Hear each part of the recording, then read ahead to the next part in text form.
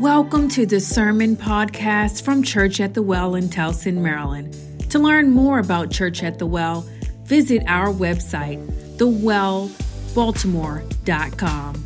And now, here's today's sermon from our pastor, Dane Caraway.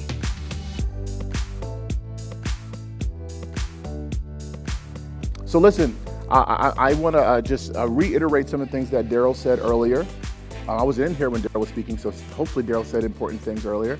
One of them being that Well Discovery is next week. What's Well Discovery? So we are a new church, and maybe you didn't join us on our first Sunday, but even if you did, I am a big believer in that we want to share with you as much as possible so that you can make a great decision if this is for you.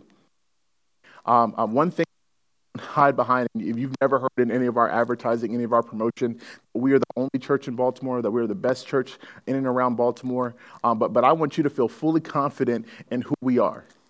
I want to share with you a little bit about our story and how we came up to be here. I want you to just kind of fact check some of the things that you may have heard. Yes, we did move here in the middle of a pandemic. It's actually like this. This is when we moved here. It's crazy. Like this is like, we've been up here for 3 years now, this week. And I want to share with you a little bit of story, and even like this, the family that we come from, the family of churches that we come from, and some of the ideals and some of the things that we love about us, and even some of the distinctives from some of the other mainline denominations and things of that. And I want to do all of this over a meal. If you've been around our church for a while, you know that we don't know how to meet without eating. It's a problem that we have, and it's a problem that I am very proud of, and that we will always have to be a part of what we do and who we are. I just think that so much of the gospel and gospel conversations are best done over food. So as much as, if I could, I would serve you all lunch like right now. It'd be like a nice little, we may need to do that for Mother's Day, by the way. Just like have like an omelet bar and like somebody like serving just the moms though. Everybody else can get their own food. Just saying. But we want you to come to Well Discovery. I want you to come and join us. Even if you've been around for a long period of time, if you were with us when we were still meeting at our house, I would love for you to come and just be a part of those conversations. As we are stepping closer to what it means to be a member of our church and a part of our family, I want you to be and part of as many of these conversations as possible amongst others. So we're such a small church, and I want us to have these experiences and these times together. So please, that would help us if today is Sunday. We got to put in how many people are going to be joining us for that by Wednesday. So either today by the QR code or going to the website, please sign up for that. And you can bring your kids. Okay, you can bring your kids. There is at the Whole Foods, we'll have they can join us for as much as they want. They probably want to be here, hear some of it too. Our kids are a part of our church as well. But there's also a little game room up there. And Daryl, am I right? Is it free? Yeah, there's pinball and stuff like that. They can come and they can play there if you want. But we want you to come and be a part of that, okay? If you've been around for the last couple of weeks, we started this series in the book of John called The One and Only. And the idea behind it was that we would learn to, and we would kind of lean into the understanding and the belief that Jesus is the one and only Messiah. And we may hear that and think immediately, well, duh, Dane, there's no other person out here claiming to be Messiah. There are folks that do that, but that's not the point. The point more so is that if we are really truly going to believe that Jesus is the one and only Messiah, do we actually live our lives like that? Do I actually live my life as if Jesus is the only one that can save me and satisfy me? Do I actually look to him as the salvation for my circumstances? Do I look to him for the salvation of my eternity? Am I approaching life in a way that Jesus is actually the one and only? And if you were here last week, we talked about the purpose behind what Jesus did here on earth. And I'm specifically looking at the miracles and the wonders and the signs. What was the purpose behind it? And some of the things that we said is that he did it so that we would find and follow him. In the first 3 chapters of the book of John, we see that Jesus is having these amazing things happen. And even the conversations that he was starting before he even did miracles were so that Simon and some of the other disciples would be like, maybe we should follow him. And even going and tell their brothers and saying hey, listen, we think we found the Messiah. We're going to follow him. Basically the conversation of come and see, we think we found the one that we've been waiting for so long. And then we also talked about how he did all the things that he did here on earth so that we would be witnesses for him. The idea behind like that we would hope and we would look towards having someone that was going to save our souls and actually like sharing that with other people. We see before Jesus even goes to the cross that some of the disciples are telling their brothers and telling their friends, hey, you need to come and see that the Messiah is here. There's witnessing about Jesus even before he even goes to the cross. We also talked about how, so that we would understand that Jesus understands and cares about our human circumstances. We talked about the story where Jesus goes to a wedding, right? And Mary's like, listen, I may not even have seen him do a miracle. I was talking about this on Wednesday, and one of the folks at our community circle said, of course Jesus was doing miracles growing up, right? Like there was probably teenage Jesus that when Mary said, Jesus, go clean your room, he just like nodded and said, it is finished, right? Like it probably was happening even as a teenager. But we see here that it's a situation where even though it's not the most important thing, we know that Jesus does care about our circumstances, that when it benefits us and it's actually for our ultimate good, that he does step into our human circumstances, even when we don't understand and when he doesn't step into our human circumstances, an effort for us to go through things and to persevere through our trials and circumstances so that we can persevere and we can grow. And ultimately, he wants us to take the Father seriously, but most importantly, he wants us to be born again and to have eternal life. That's why Jesus came. That's why he came. That's why he came to us, and that's why he came to be with us. And even the big purpose behind all of these miracles, it shows like towards the end of chapter 3, it said that after Jesus did the miracle at the wedding, that the disciples did what? They believed in him. So ultimately, why would Jesus do these things? So that he would believe in him. I bring this back up, and I don't always do a long review like that, but the focus of John chapter 1 through 4, and even moving into 5, it opens with Jesus continuing to perform miracles. Except this time, Jesus, he wasn't met with suspicion or interest or people like ready to like just drop everything and follow him. This is a little different. About 18 months before he would go to the cross, we're seeing for the first time, it's met with opposition. It's met with like, all right, bro, like what's happening here? As we read, you're gonna hear the tone change. I just wanted to like think about like, we had this whole instance and we skipped chapter 4 because we did chapter 4 when we first started.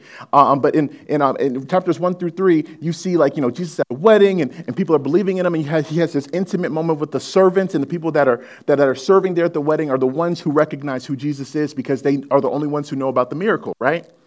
Them and the disciples. But now it's becoming offensive. It's becoming like the tone changes. As we read, we know that Jesus came to be with us and for us, right? However, in our human condition, man has always struggled to choose the Creator, has not chosen to choose creation over the Creator. We unfortunately choose to be in opposition to him. You and I, people that, even folks sometimes that claim to know Jesus, we choose to be in opposition to him. The definition of opposition is resistance or dissent expressed in action or argument. So our big question that we're going after this morning is, are you in opposition to Jesus? Sounds hard. Sounds difficult. It sounds like an obvious answer. It's like, well, Dane, I'm not one of my atheist professors. I'm not one of these folks that are like that write books and spend their whole lives trying to disprove, that there's some type of deity. Clearly, I'm not in opposition to Jesus. I don't wear demonic things and have like crosses turned upside down. I don't have the coexist thing on the back of my car. Like clearly, I'm not in opposition to Jesus. I want you to just open your mind and your heart for a second. And one of the reasons why we do this, one of the reasons that we search God's word is that sometimes we have to see that there's things about us that are offensive to God that we don't even know about. And we're not going after legalism. We're going after, like, God, if I'm gonna worship you and I'm gonna follow you in a way that's pleasing to you, that you understand that my heart belongs to you, then I actually probably need to do the work to make sure that I'm not in opposition to you. So I'm gonna start reading in John chapter 5. I'm gonna start reading in verse 1. Okay? It reads like this. After this, there was a feast of the Jews, and Jesus went up to Jerusalem. Can I just pause for a second? As I've been studying this, John is quickly becoming my favorite Bible character because so many of his stories are connected to a festival or a feast So what this means is John was at the end of his life, and he's like, man, when did that happen? When Jesus did the thing at the well. That was at a wedding. We had that lamb that day. That was pretty dope. And then the next thing, when he healed that guy down in Jerusalem, yeah, that was at the festival. Yeah, we ate good that day. John's connecting so many of the stories of Jesus to a festival or feast. That has nothing to do with the sermon. I just had to point that out. Now there is in Jerusalem by the sheep gate a pool in Aramaic called Bethesda, which had 5 roofed colonnades. In these lay a multitude of invalid, blind, lame, and paralyzed. One man was there who had been an invalid for 38 years. When Jesus saw him lying there, he knew that he had already been there a long time. He said to him, "Do you want to be healed?" The sick man answered him, "Sir, I have no one to put me into the pool when the water is stirred up, and while I am going, another steps down before me." Jesus said to him, "Get up, take up your bed, and walk." And at once the man was healed, and he took up his bed and walked. Now that day was the Sabbath. If we see like in verse 3, right, it was a custom at that time for people with infirmities to gather at this pool. Like that there was a belief that because there was intermittent springs that may have fed into the pool, and some ancient witnesses indicate that the waters of the pool were red with minerals, and they thought that it had medicinal value that was found in this pool. So all these people with sicknesses and things, they would gather just in hopes that the springs would come up, and then they would jump in the pool because they thought that would heal them. And that was the belief, and that's what folks hoped for. The word "knew" here in verse 6, where it says, when Jesus saw him lying there, he knew that he had already been there a long time. This word "knew" in the Greek implies supernatural knowledge.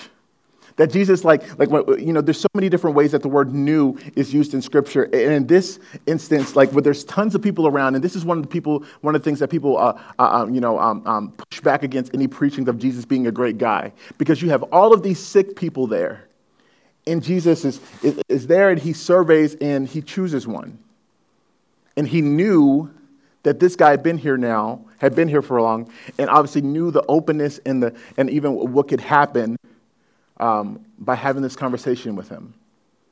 Like this person Jesus would have known that there was an openness and there was a willingness to receive the offer that Jesus would give him.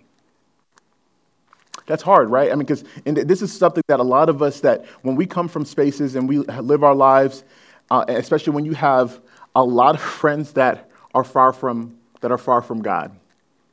And you think like, well, God, why did you choose me? Why did you reveal yourself to me in this way? Why did you do whatever you did so that at this point in my life,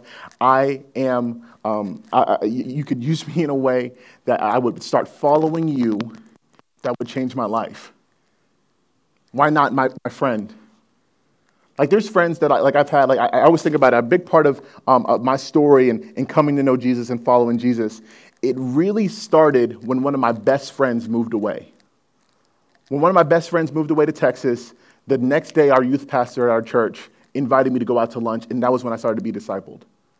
And sometimes I think back, I'm like, well, God, why couldn't you have done this 2 weeks before Michael moved, and Kareem could have took us both out to lunch, and we both could have been started to disciple? Well, part of my answer is, and we'll get here, if you are sick, and Jesus shows up in your life in this way, and then Jesus tells you to get up and walk, and now you're healed from it, and you saw how the Lord revealed himself to you, why would you not go back to the same pool where you had been from, now that you've been delivered, now that you've been healed, and offer that same to the people there? Is that not like the heart of the idea of making disciples? When did the church start? When Jesus was still on earth before he went to the cross? Why didn't Jesus start the church before he died? Wouldn't Jesus want to be the one hey, listen, if there's going to be a day of Pentecost and there's going to be the best sermon ever given, I'm going to give that one. Peter, you can get the next one. No, why wouldn't Jesus start the church before he died? Well, because the way that discipleship works is that if I reach one, instead of doing it by addition, we could do it by multiplication. You have somebody who's been sick for 38 years and knows the struggle and knows the pain of what it would have been, just hoping for springs to come up and hoping that they would be healed and that their life would be different. And Jesus comes in a way that they're no longer just focused on just their physical healing, but they've met the Messiah. Maybe they don't even know all that. Remember, like the conversation is about to come with the Jewish leaders, and if you know the story, I know I'm getting ahead of myself. He didn't know much. He didn't even know who the guy was. But at the very least, just to be able to tell people, which he does, that, hey, there's a guy who told me to get up and walk, so I did. And I think that just goes such a long way. Jesus knew, right? It implies supernatural knowledge of the man's situation. This man suffered from a paralytic condition for a long time and apparently was frequently at the pool. It said that he had been there for a while. It was a hope that he had been long disappointed. Charles Spurgeon writes about this passage. He says, a blindness had come over the people at the pool, and there they were, and there was Christ who could heal them, but not a single one of them sought him. Their eyes were fixed on the water, expecting it to be troubled. They were so taken up with their own chosen way that the true way was neglected. I look at this, and we should understand this as the opposition by hopelessness. The opposition of hopelessness. Is this not such a sad story? Is it not such a situation where you can imagine being such a state of hopelessness that your sole focus is on the waters being stirred up? Like, could you imagine, like that's what you hoped for? I mean, I come from a family where there's hope in the lottery. You talk to my grandfather, he's like, I've been playing the lottery for 50 years. Surely I'm going to win one of these days. And it's kind of funny and like, okay, like when and we always talk, like it's a great conversation starter. He always tells me, he's like, Dane, when I win the lottery, I'm going to buy the biggest church in Maryland. We're going to shut it down and we're going to move your church into that building. I'm like, don't do that, daughter. They need to have their church. But it's just funny conversation. But that's funny. But you have been to the gas station and you've probably even been to like the grocery store where this is people's hope. They're hoping for something to happen, and they make their whole like they're staying up at night hoping that the numbers are right of their numbers. It's not just a pastime. It's not just something that they think could happen. Like their whole hope is in it. The same is true for us. Instead of looking to Jesus, we do the same thing. We rather wait around for other options of our hope.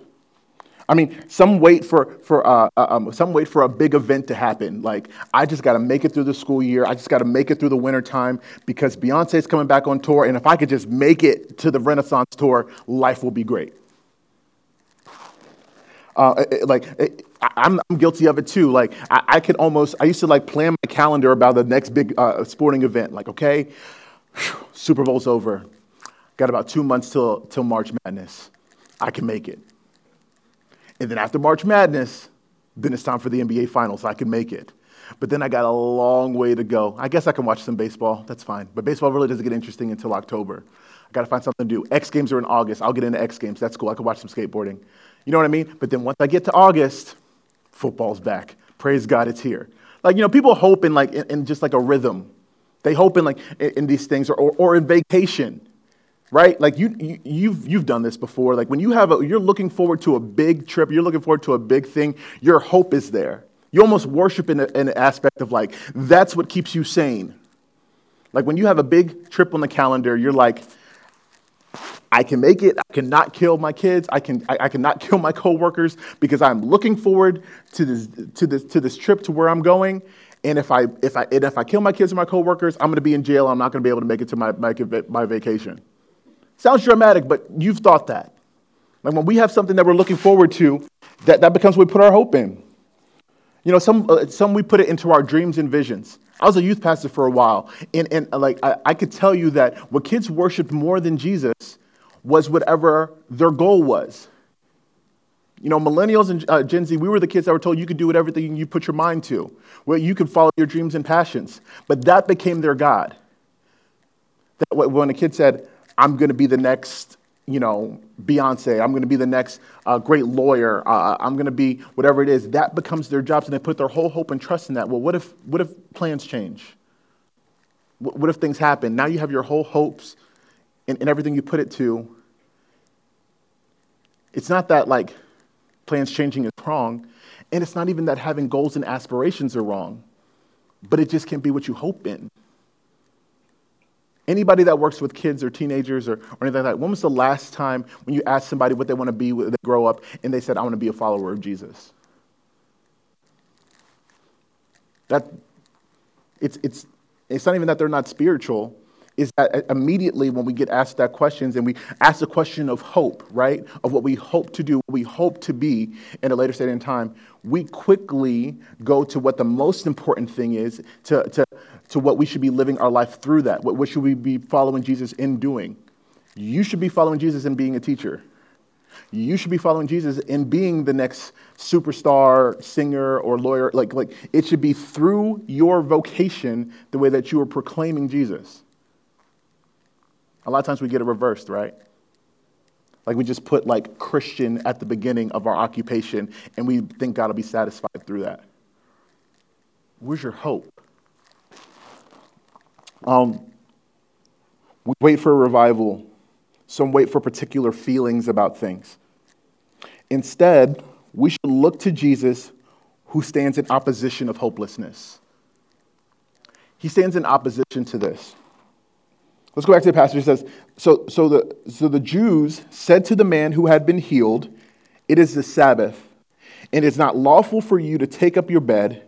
But he answered him, the man who healed me, the man who said to me, take up your bed and walk. They asked him, who is the man who said to you, take up your bed and walk? Now the man who had been healed did not know who it was, for Jesus had withdrawn, as there was a crowd in the place. Afterwards, Jesus found him in the temple and said to him, see, you are well. Sin no more, that nothing worse may happen to you. The man went away and told the Jews that it was Jesus who healed him, and this was why the Jews were persecuting Jesus, because he was doing these things on the Sabbath. But Jesus answered them, my Father is working until now, and I am working. This was why the Jews were seeking all the more to kill him, because not only was he breaking the Sabbath, but he was even calling God his own Father, making himself equal with God. This began the campaign to kill Jesus. There should be like a clock started, because 18 months later, Jesus is at the cross. But when you really boil down to it, like what the problem was, this is it. Quick question, as we just read this passage. Did anyone else notice that the Jewish leaders didn't ask the man who healed him? Like clearly this guy is carrying a mat that a paralytic guy would have been laying on. Like somebody would have had to carry him to the pool. And no one's asking the question, hey, you're walking. Like, you don't even need that mat. How is this even happening? No, their focus was purely on the tradition that was being broken. That you didn't do this. They ignored the miracle, instead took offense. See, the Old Testament had forbidden the work on the Sabbath, but it did not stipulate what work was. The assumption seemed to be that work was once customary employment, but these rabbis, the rabbinical opinion of the day would have been through their developed oral tradition with the rabbis, like the Jewish leaders at the time, they had a way of taking God's word and making their own interpretation and demanding that was the way that you did it, right? Like it would be like one thing, like if you were in it's funny, like me and Jen and even Jeremiah and Julian, we all worked at a summer camp. And here's the thing about summer camp. There's two type of camp counselors. There's the camp counselors that they've never been in charge of anything before. And so this is their chance. This is their opportunity to just kill kids' hopes and dreams. Oh, you thought it was summertime? Oh, you thought this was a break? Get in line, shut up, don't say nothing. Because they've never been in charge before. And then then there's the leaders that are like, hey, you're on summer break, but your parents don't love you enough to keep you at home and take you on vacation. I'm just kidding. We're going to have some fun, right? And then, like, so you have like two different groups. You have some kids that are like marching in unison down the straight line in the middle of the hallway, and then you have like me group, like my whole groups, like dancing down the hallway, like just like having a good old time, like And what happens is you have one group. They're like, okay, does our group needs to get to the bus by a certain time? Yes, but we're going to do it in the way that we're supposed to do. But the rule is that they need to be on the bus at a certain time. And then you have the counselors that are like, you're going to do this silently and in order, and you're not going to have any fun or smile, or else you will not swim. You will sit outside by the pool, and you will get eaten by horseflies and like it, right?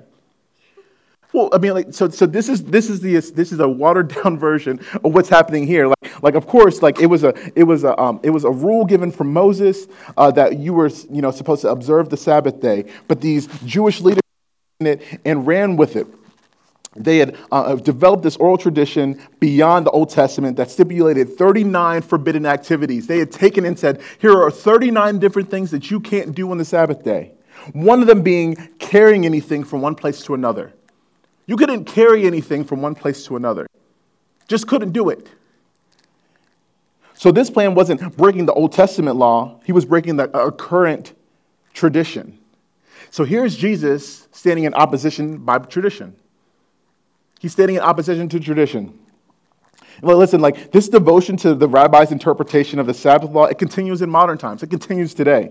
There was a story in 1992, true story, that tenants let 3 apartments in an Orthodox neighborhood in Israel burn to the ground while they were asking a rabbi whether a telephone call to the fire department on the Sabbath would violate Jewish law, because they couldn't call.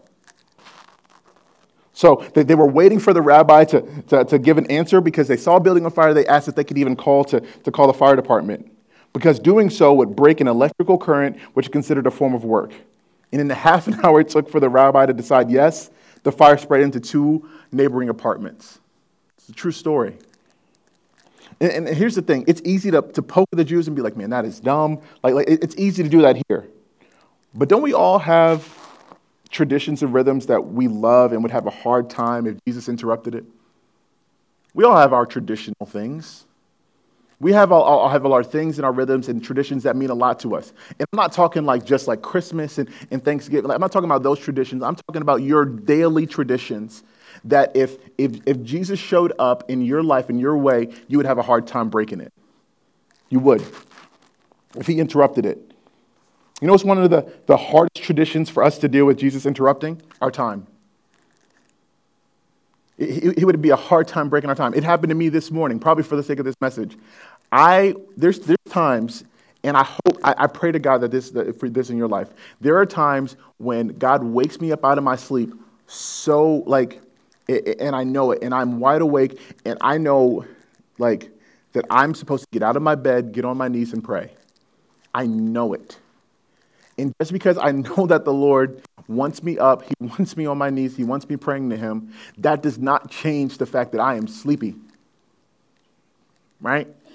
Like it has nothing to do with, God doesn't give me the supernatural strength to just revives me in a way. Like just because God wakes me up to pray doesn't mean that he gives me the wokeness, right? Wokeness doesn't mean that he doesn't give it to me in order to do that. I still got to make that decision, because the tradition is that Dane sleeps from this time to this time. What if Jesus interrupted your tradition of time? Well, how else does this look like? You go to a church that, while we gather on Sundays, because that's what we're supposed to do, we ask for your weekdays sometimes. We ask that you would not just meet with these people in rows, but meet with us in circles. It's a big ask. Everybody has something to do when we have community circles. And sometimes what that thing to do is rest. But it's making a commitment, and it's making a desire to say that, yeah, we value being together. We actually believe what Scripture says, and that that there is growth that happens, that there is spiritual benefit from when we speak, when we meet together and share meals together. We think that actually makes us the body of Christ. We value that.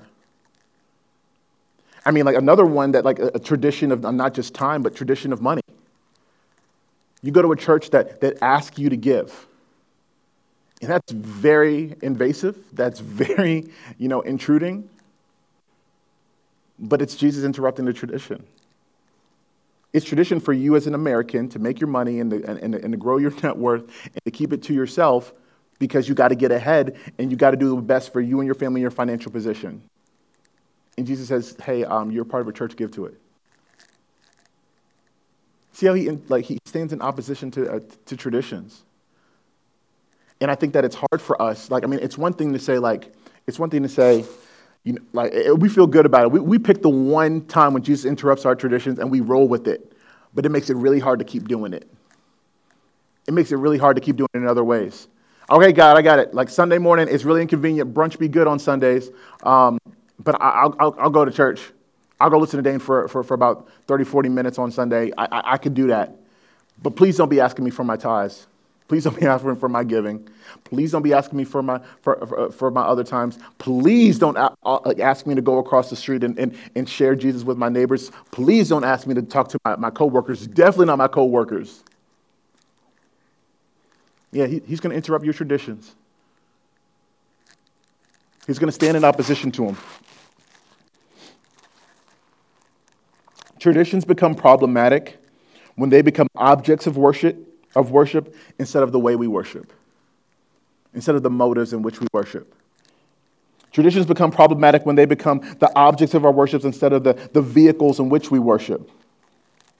I'm going to keep reading. In verse 19 it says, "So Jesus said to them, 'Truly, truly, I say to you, the Son can do nothing of his own accord, but only when he sees the Father doing what he sees the Father doing. For whatever the Father does, that the Son does likewise. For the Father loves the Son and shows him all that he himself is doing. In greater works than these will he show him, so that you may marvel. For as the Father raises the dead and gives them life, so also the Son gives life to whom he will. For the Father judges no one, but has given all judgment to the Son, that all may honor the Son just as they honor the Father. Whoever does not honor the Son does not honor the Father who sent him. Truly, truly, I say to you, whoever hears my words and believes in him who sent me has eternal life. He does not come into judgment, but has passed from death to life.'" I just want to stop for a second. And this isn't, I just want us to remember this. A lot of times when we think about Jesus in opposition to the Jewish leaders, we paint this picture as if Jesus is either pleading his case or that the Jewish leaders are there's just this fierce conversation. And by the way, Jesus is being very to what they would be hearing this, they would be so offended by what he's saying. He's speaking to them as a rabbi. He's pulling rank on them. He's like, hey, I know you think that you're so important, but you don't even understand the same words that you're speaking of, because if you would understand, he's going to get down to in a second here. I'm always getting ahead of myself. We're going to get down to what Moses is saying, that he's saying all that you've read, and even what Moses is pointing to is pointing to me. He's pulling rank on these guys. But even in pulling rank, I just feel like there's still a part of Jesus here that's sharing about eternal life. I just feel like this, as a parent, one of the things that I'm learning from my kids is that they may be in trouble, and all my kids have been in trouble this week. But when they're in trouble, it's still important for me, hey, listen, I love you. I care about you. I'm saying this because I want supposed to do, because I really believe this is what's best for you. So even especially with Cole, you can see he's I've disappointed Dad. I'm angry at what Dad's saying, in things. So even if I'm telling him that I love him, even if I'm telling him, he's still offended by the fact that he's in trouble. He's still offended by the fact that I'm saying something to him that he doesn't like to hear. So even as Jesus is telling them they don't want to hear, that they don't want to listen to, do you still hear him talking about eternity? Do you still hear him talking about salvation? Even in his retort, he's still showing his love and grace. Verse 25, he says, "Truly, truly, I say to you, an hour is coming and is now here when the dead will hear the voice of the Son of God, and those who hear will live. For as the Father has life in himself, so he has granted the Son also to have life in himself. And he has given him authority to execute judgment, because he is the Son of Man. Do not marvel at this, for an hour is coming when all who are in the tombs will hear his voice and come out, those who have done good to the resurrection of life, and those who have done evil to the resurrection of judgment." In verse 30, it says, I can do nothing on my own. As I hear, I judge, and my judgment is just, because I seek not on my own, but the will of him who sent me. If I alone bear witness about myself, my testimony is not true. There is another who bears witness about me, and I know that the testimony that he bears about me is true. You sent to John, and he has borne witness to the truth. Not that the testimony that I received is from man, but I say these things so that you may be saved. So that you may be saved. These same guys that are going to kill him, so that you may be saved. For you and I sitting here who stand in opposition with him, so that we may be saved. He was a burning and shining lamp, and you're willing to rejoice for a while in his light. But the testimony that I have is greater than that of John. For the works that the Father has given me to accomplish, the very works that I am doing, bear witness about me that the Father has sent me. And the Father who sent me has himself borne witness about me. His voice you have never heard, his form you have never seen, and you do not have the words abiding in you, for you do not believe the one whom he has sent. You search the Scriptures because you think that in them you have eternal life. And it is that they bear witness about me. Yet you refuse to come to me that you may have life. I did not receive glory from people, but I know that you do not have the love of God within you. I've come in my Father's name, and you do not receive me. If another one comes in his own name, you will receive him. How can you believe when you receive glory from one another and do not seek the glory that comes from the only God?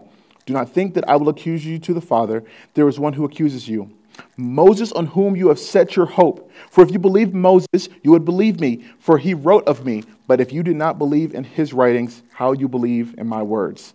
Listen, if things weren't tense enough, Jesus begins to teach them like a rabbi would. It was like, instead of humility, listening with the intent to learn, this probably sent them over the edge. I just love this part of the passage where it says that the Son can do nothing of himself. Jesus is creating a direct link between him and the Father. It means that he, as God's Son, does nothing independently. He was and is fully submitted to the Father's will. The submission comes by choice, not by coercion or by inferior nature.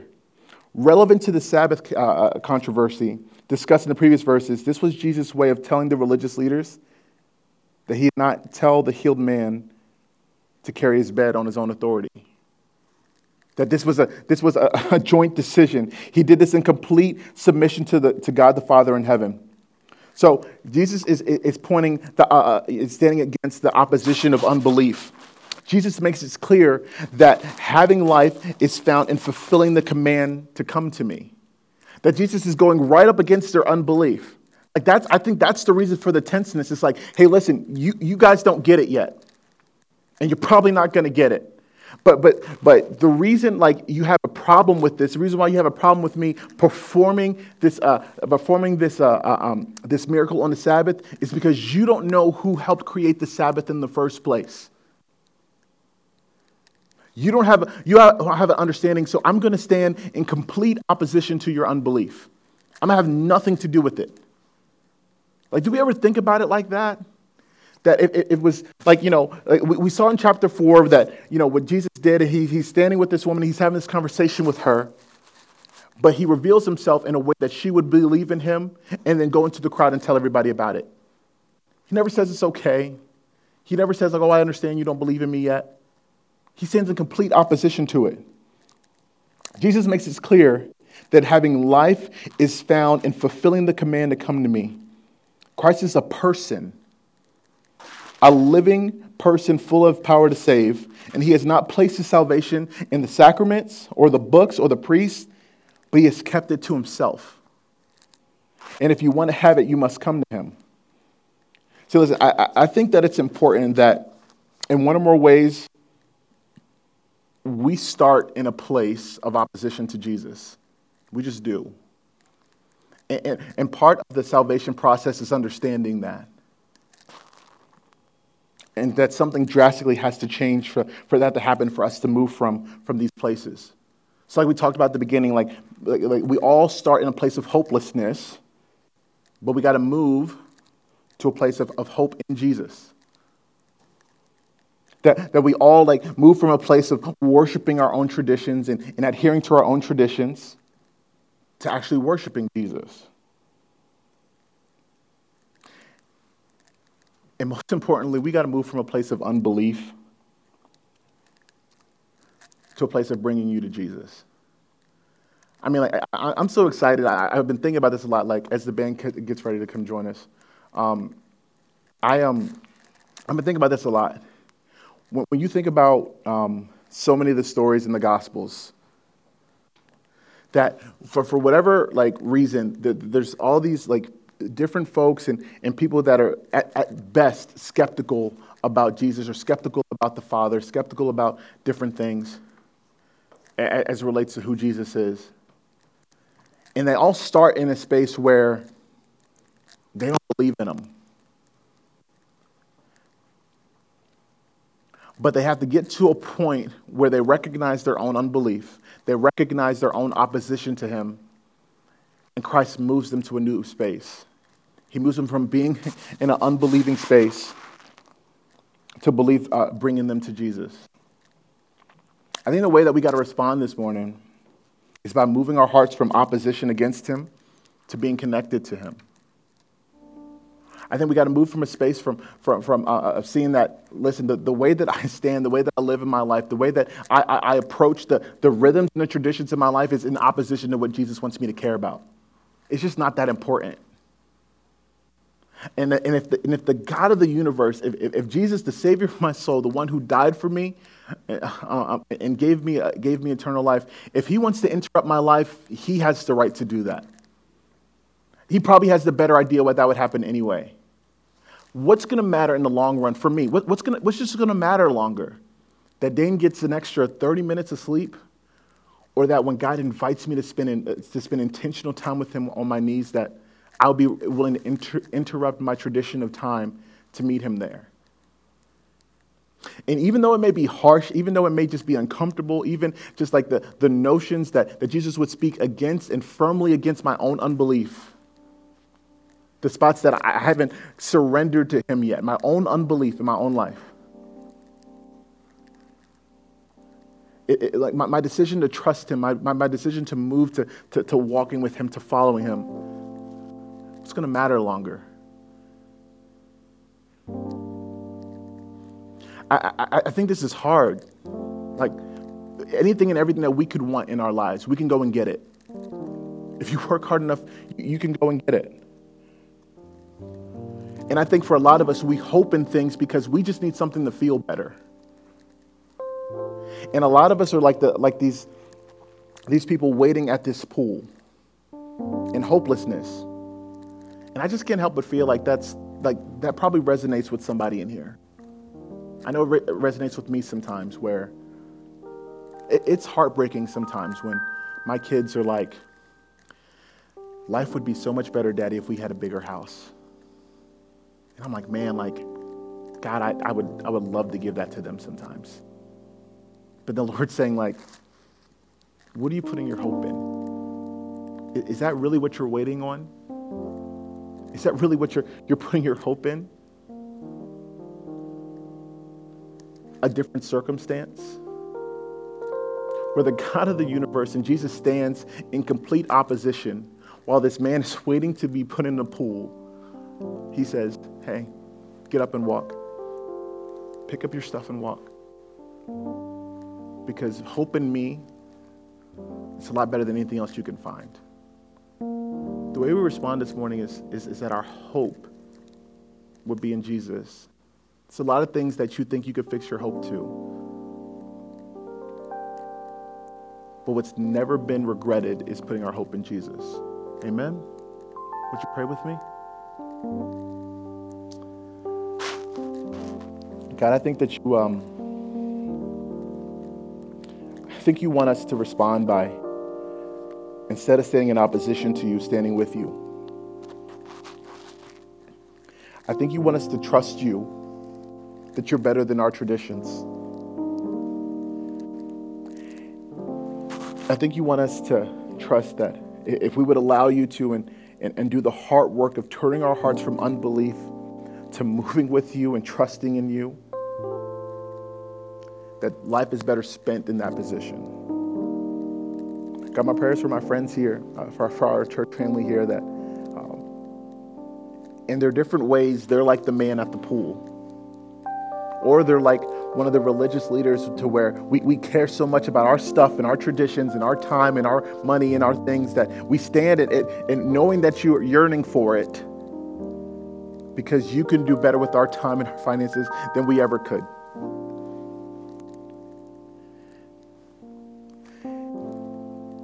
God, we ask you for your grace and your understanding and your mercy so that we could stop standing in opposition to you. That we could trust you. In Jesus' name I pray. Amen. You just listened to a message from Dane Caraway, the pastor of Church at the Well in Towson, Maryland. To learn more about our church and to support what we're doing in the greater Baltimore area, visit our website, thewellbaltimore.com.